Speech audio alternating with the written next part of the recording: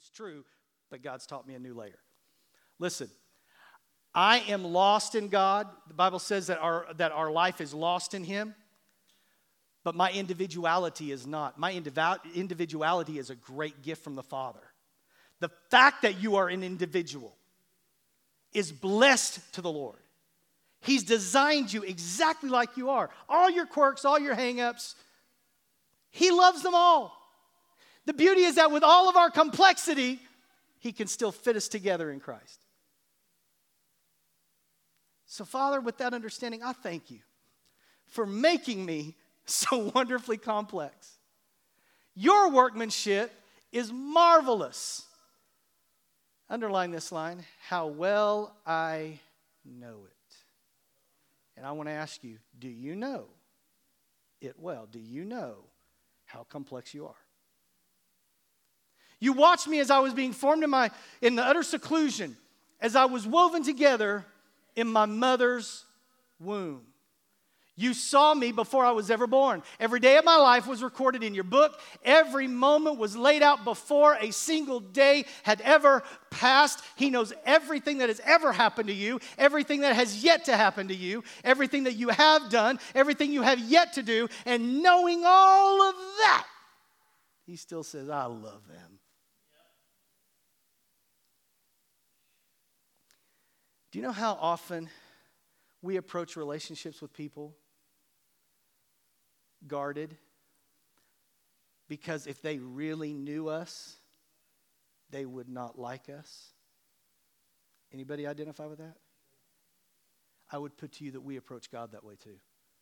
It's like we're playing the shell game with God. Like, God, here's me, and it's the best side of us, and we're hiding the stuff we don't like. And yet He's peeking over our shoulders going, I like that too. I love that too. In fact, Olivia Newton-John died. I'm just confessing all kinds of stuff today. I like Olivia Newton-John. I got chills.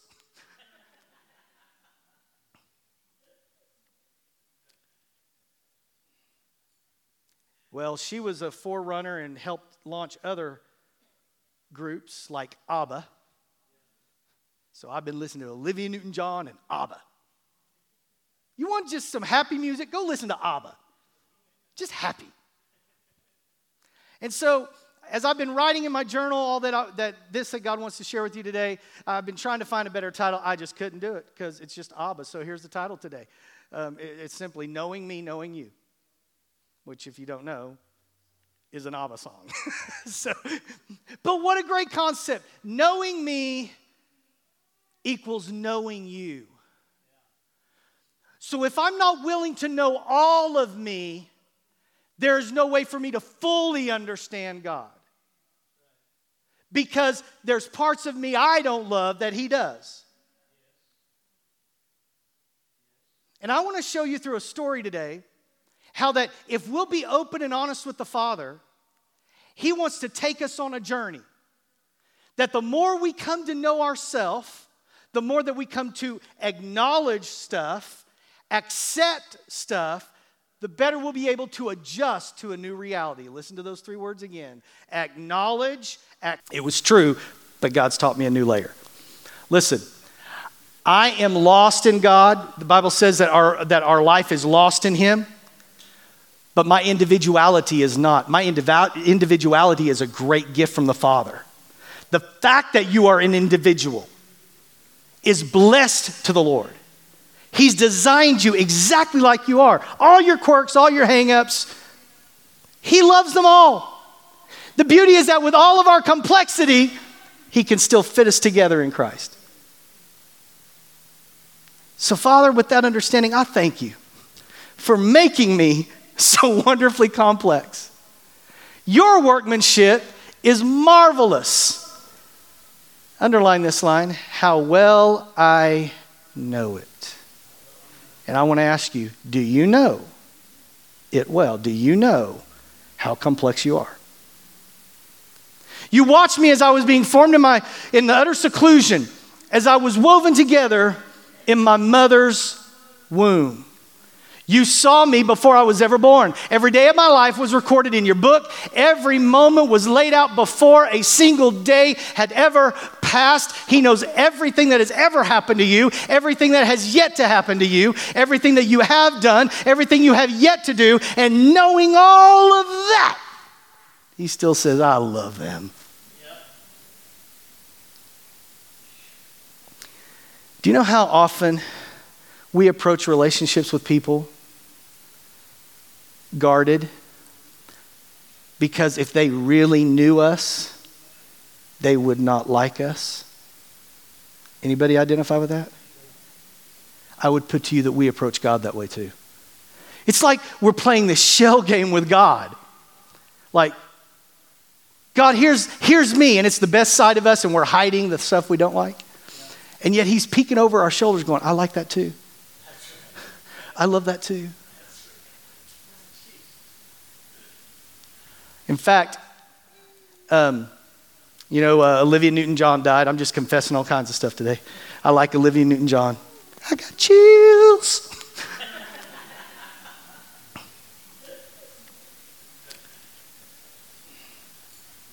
Well, she was a forerunner and helped launch other groups like ABBA. So I've been listening to Olivia Newton-John and ABBA.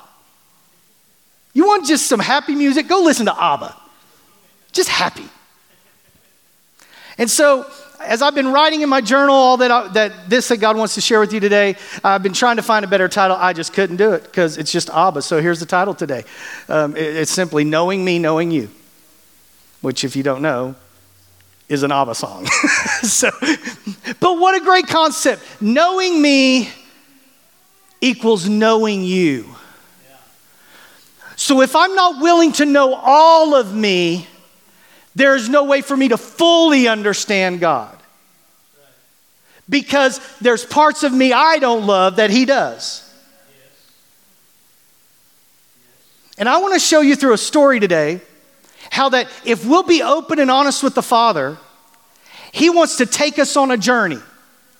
That the more we come to know ourselves, the more that we come to acknowledge stuff, accept stuff, the better we'll be able to adjust to a new reality. Listen to those three words again. Acknowledge, accept, and adjust. You'll never change things in your life until you acknowledge something happened, accept that it happened to you, own it, then you can adjust to a new reality.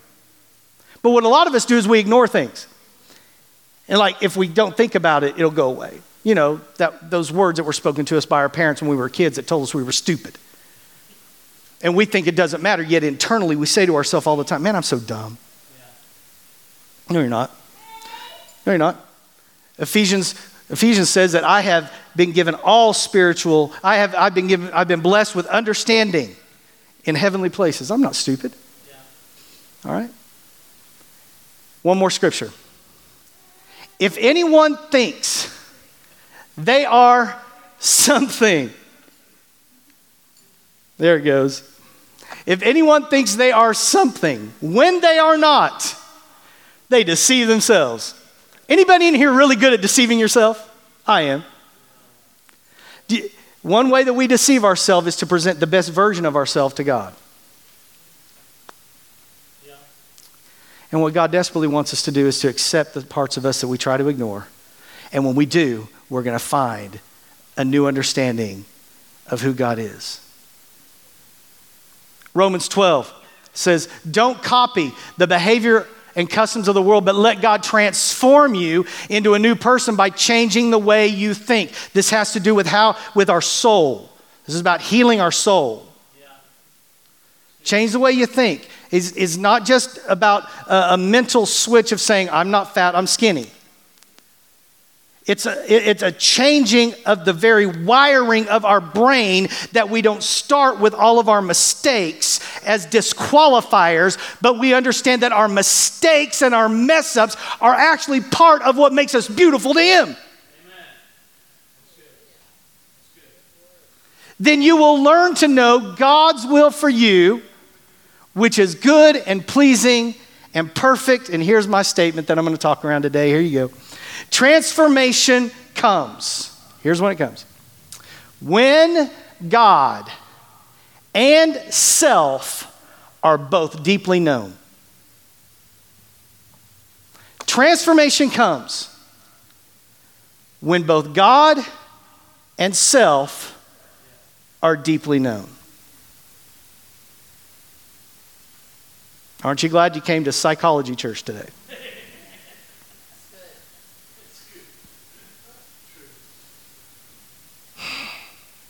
This is all through the Bible.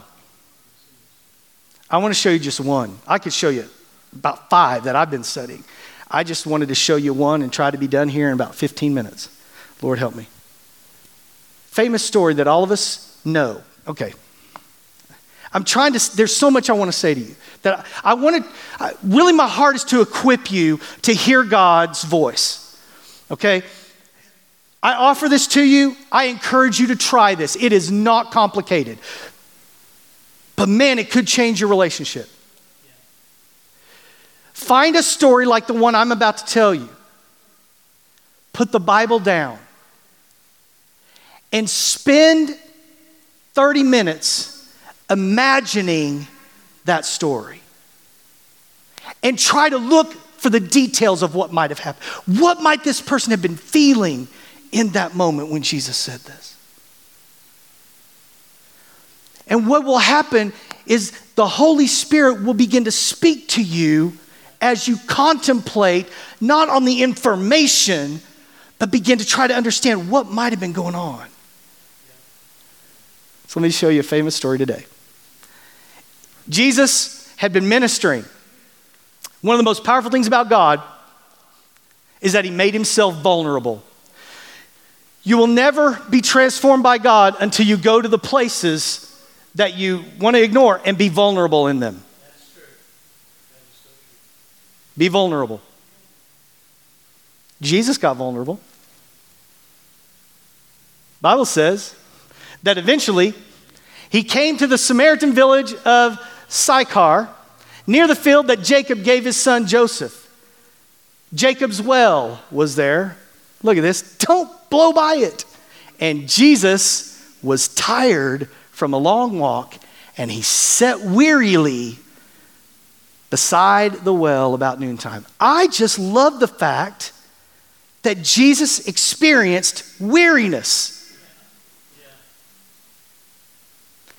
I love the fact that Jesus wasn't just operating in a spiritual unction, but he was working with his strength. And your strength comes and goes. It ebbs and flows. And Jesus gets it. Because God got weary.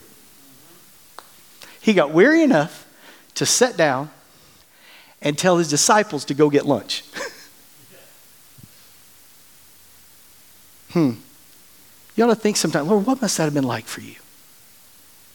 To love us so much, not just that you would come to die, but let me think about the fact that you would come and embrace my weariness and learn what that's like. That you would be willing to become vulnerable. Soon, a Samaritan woman came to draw water.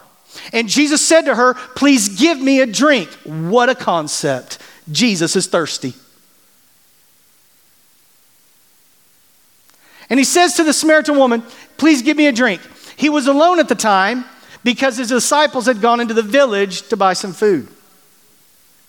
The woman was surprised, for Jews refused to have anything to do with Samaritans. When the temple was destroyed the first time and the northern kingdoms were taken into captivity in Assyria, the children of Israel at the time began to intermarry with the Assyrians, and they produced offspring. That offspring was called Samaritans. Samaritans had mixed or unknown heritage, and if you didn't understand your heritage, Jews didn't hang out with you. And so there was a schism that developed simply because, well, we know what our heritage is, but they don't know what theirs is. And it was horrible. It was racism. And Jesus walks into a racist territory. In fact, Jesus violated things he had been taught. Don't hang out with those people. Anybody ever told you that? Don't hang out with them. He was taught, don't hang out with Samaritans. They're unclean. They're dirty. They're sinful. We don't hang out with them because of our heritage and we're holy.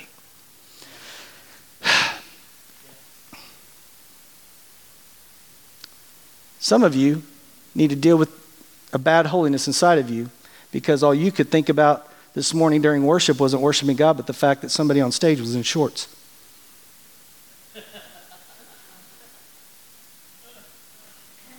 What you wear has nothing to do with your holiness. That's true.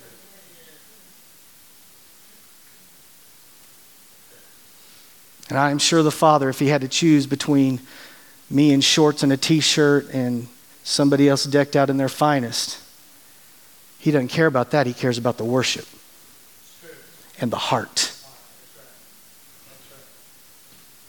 So let's be careful that we don't view the past and not inject ourselves into it and ask, Lord, how am I like those people? In what ways, Father, am I like the Jews that I let things divide me from people that I know you love? All because I think if I hang out with them, I'm sinful. See what will happen if you just sit and think about a story a little bit? She said to Jesus, you are a Jew and I'm a Samaritan woman. First thing she knew about Jesus, he was a Jew, she was a Samaritan. He was of the right lineage, she was not. He was holy, she was not. Man, spend some time imagining yourself as a Samaritan woman and be honest with yourself deep inside. The places you want to hide from, that you want to ignore. Is there a part of her feeling in you that thinks, God, I can't be with you? Yeah. Who am I? I can't hang out with you. I can't really have a relationship with you because you're this and I'm this. Her first thought or knowledge about Jesus was about right and wrong, do's and don'ts, haves and have-nots, and that's the basis of religion. And for a lot of us as Christians, that's the basis of our understanding with God. That's true.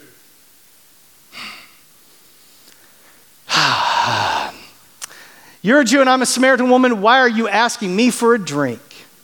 Jesus replied, if you only knew the gift God has for you and who you are speaking to, you would ask me and I would give you living water. Do you know the second thing she noticed about Jesus? That he has something I need. Don't you have that view of Jesus too? I come to God when I'm in need of something. Because of all the places I could go to get my needs met, I know ultimately the only place I'm going to get it met is you. We're a lot like the Samaritan woman, aren't we? We approach God first from a religious concept of do's and don'ts. And then we view God as somebody who gives us what we need. But sir, you don't have a rope or a bucket, she said, and this well is very deep. Where would you get this living water? And besides, do you think you're greater than our ancestor, ancestry? Than our ancestor Jacob, who gave us this well. Let me tell you something about Jacob's well. It is still there, okay? It was famous in the province for having fresh water. There was some kind of an underground aquifer that flowed down from a mountain that filled it with fresh water. I love the idea that God loves the outcasts that we don't love so much that he charts away underground, hidden from all of us, and yet still gives them fresh water.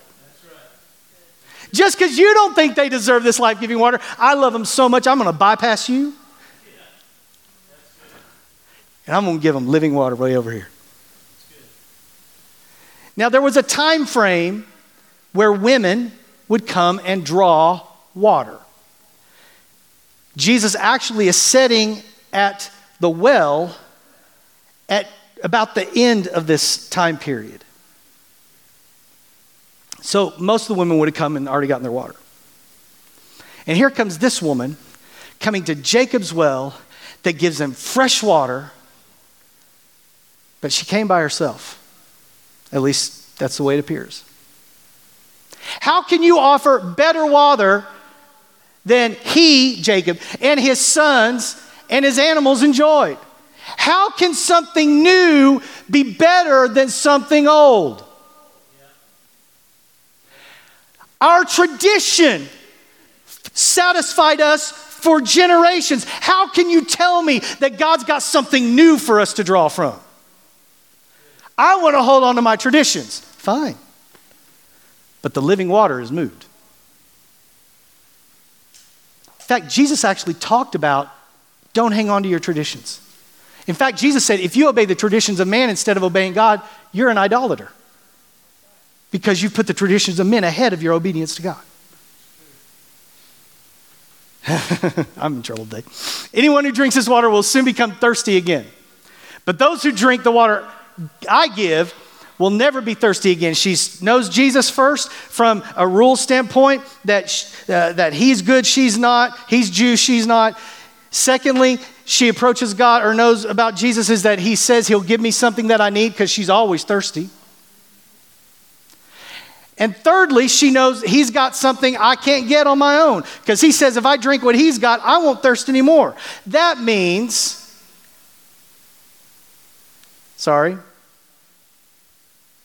he says it'll become a fresh and bubbling spring within them, giving them eternal life. Please, sir, the woman said, give me this water that I'll never be thirsty again.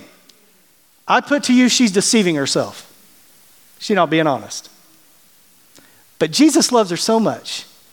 He's going to lead her to a place. Listen to me. Father, help me get this across today of what you're wanting to do in all of us.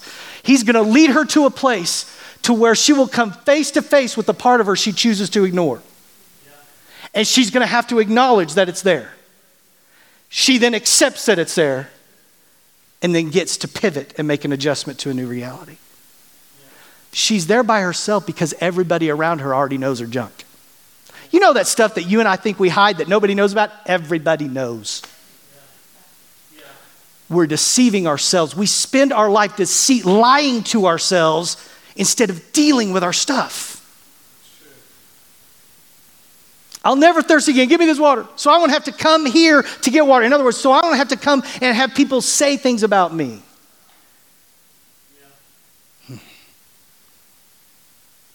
She's deceiving herself. And Jesus asks a question. Go get your husband, Jesus told her. In my mind, as I'm playing this, I see Jesus sitting on that well, and in my mind, he's just flicking a stone. All right, go get your husband.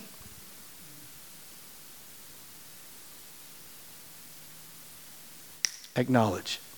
I don't have a husband, the woman replied. You're right. You don't have a husband. For you've had 5 husbands, and you aren't even married to the man you're living with now. You certainly spoke the truth. She acknowledged and accepted the truth about herself. What about you? Are you unwilling to acknowledge and accept because of all the disqualifications that you think is attached to it? Sir, the woman said, you must be a prophet. So tell me, why is it that you Jews insist that Jerusalem is the only place of worship while we Samaritans claim it to be here at Mount Gerizim, where our ancestors worshiped? The woman said, I know the Messiah is coming, the one who is called Christ. And when he comes, he'll explain everything to us. Acceptance, acknowledgement, adjustment. I am the Messiah, he told her. The woman left her water jug beside the well and ran back to the village and told everyone. those that she had been hiding from, waiting till the last minute to come and get water. Those people that talked about her and kept remembering her past and bringing her past up in front of her face. She now has a new reality that she's adjusting herself to, and it changes her behavior. Suddenly, she's not embarrassed anymore. She runs back to the town. Hey, guys, come and see a man who told me everything I ever did.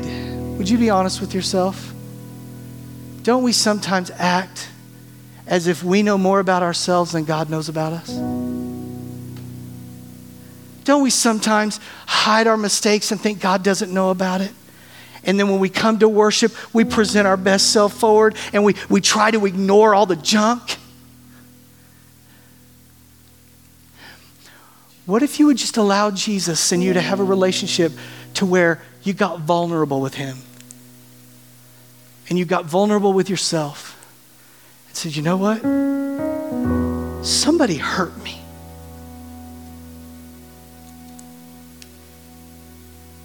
They mistreated me. They rejected me.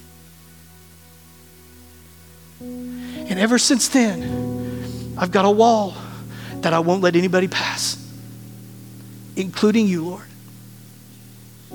Because the reason why that hurts so much is because I know I can't trust anybody. And I would rather have a wall than get hurt.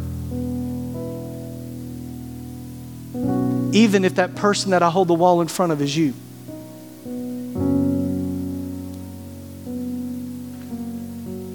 You know, that thing you did as a child, that 40 years later you still haven't gotten over. That thing you know about, and as soon as you think about it, your stomach starts to turn and you choose to try to forget it really quick so you'll feel better. And then you deceive yourself with a truth. Do you know you can do that? Here's what we do. Oh, thank you, Lord, that that's under the blood. Yes, it is. But you're still broken. Do you think he wants you to live broken? Or do you think that he might have done all of this so you can get healed? You know, those words spoken to us by our parents that cause us to live a life comparing ourselves to our brother and our sister. That then cause us to look down on ourselves and know and believe that, man, I am less than this person. And that produces then this desire to perform, this desire to achieve, this idea that if I succeed at this and I prove myself to my parents that I'm worthy. But everything that is physical begins spiritual. And if you are that person, which some of you are, please hear me today. I'm trying to help you. You are that way with God. It's like, God, if I do the right thing, if I do this, you'll be happy and you'll be proud of me. Every child wants to know that they are accepted and loved by their parents. And the hardest job, in my opinion, for what it's worth, this is my opinion. I know some of you have harder jobs probably, but this is my view. I don't know that there's much harder of a job than being a parent. To know that every word you say is being imprinted on a young person's mind. And you have no idea how those statements are going to come back.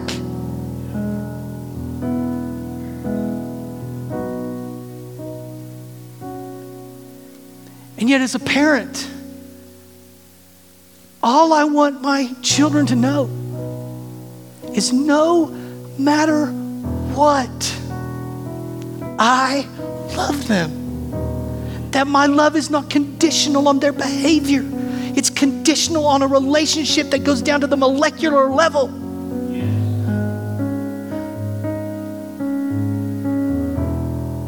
I'm telling you, that's what God wants for you. He wants you to learn how to have these contemplative conversations with these stories and inject yourself into it and listen to him talk about you, to you. Come and see the man who told me everything I ever did.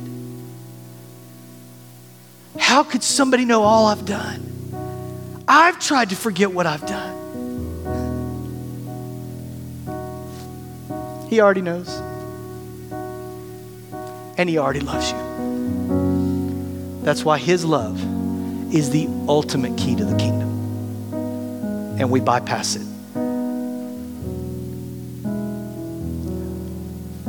1 John, my dear children, let's not just talk about love. Let's practice real love. This is the only way we'll know we're living truly, living in God's reality. Ooh. See, he wants you to live in his reality, not yours. And what we do is we try to, our reality is messed up, jacked up, screwed up, however you want to say it. That's our reality. And we want God to live here. And what God's trying to do is go, no, it's a better view over here. Come look at it the way I'm looking at it. I hope I'm making sense today. This is the only way we will know we're living truly, living in God's reality. Look at this. It's also the way to shut down debilitating self-criticism.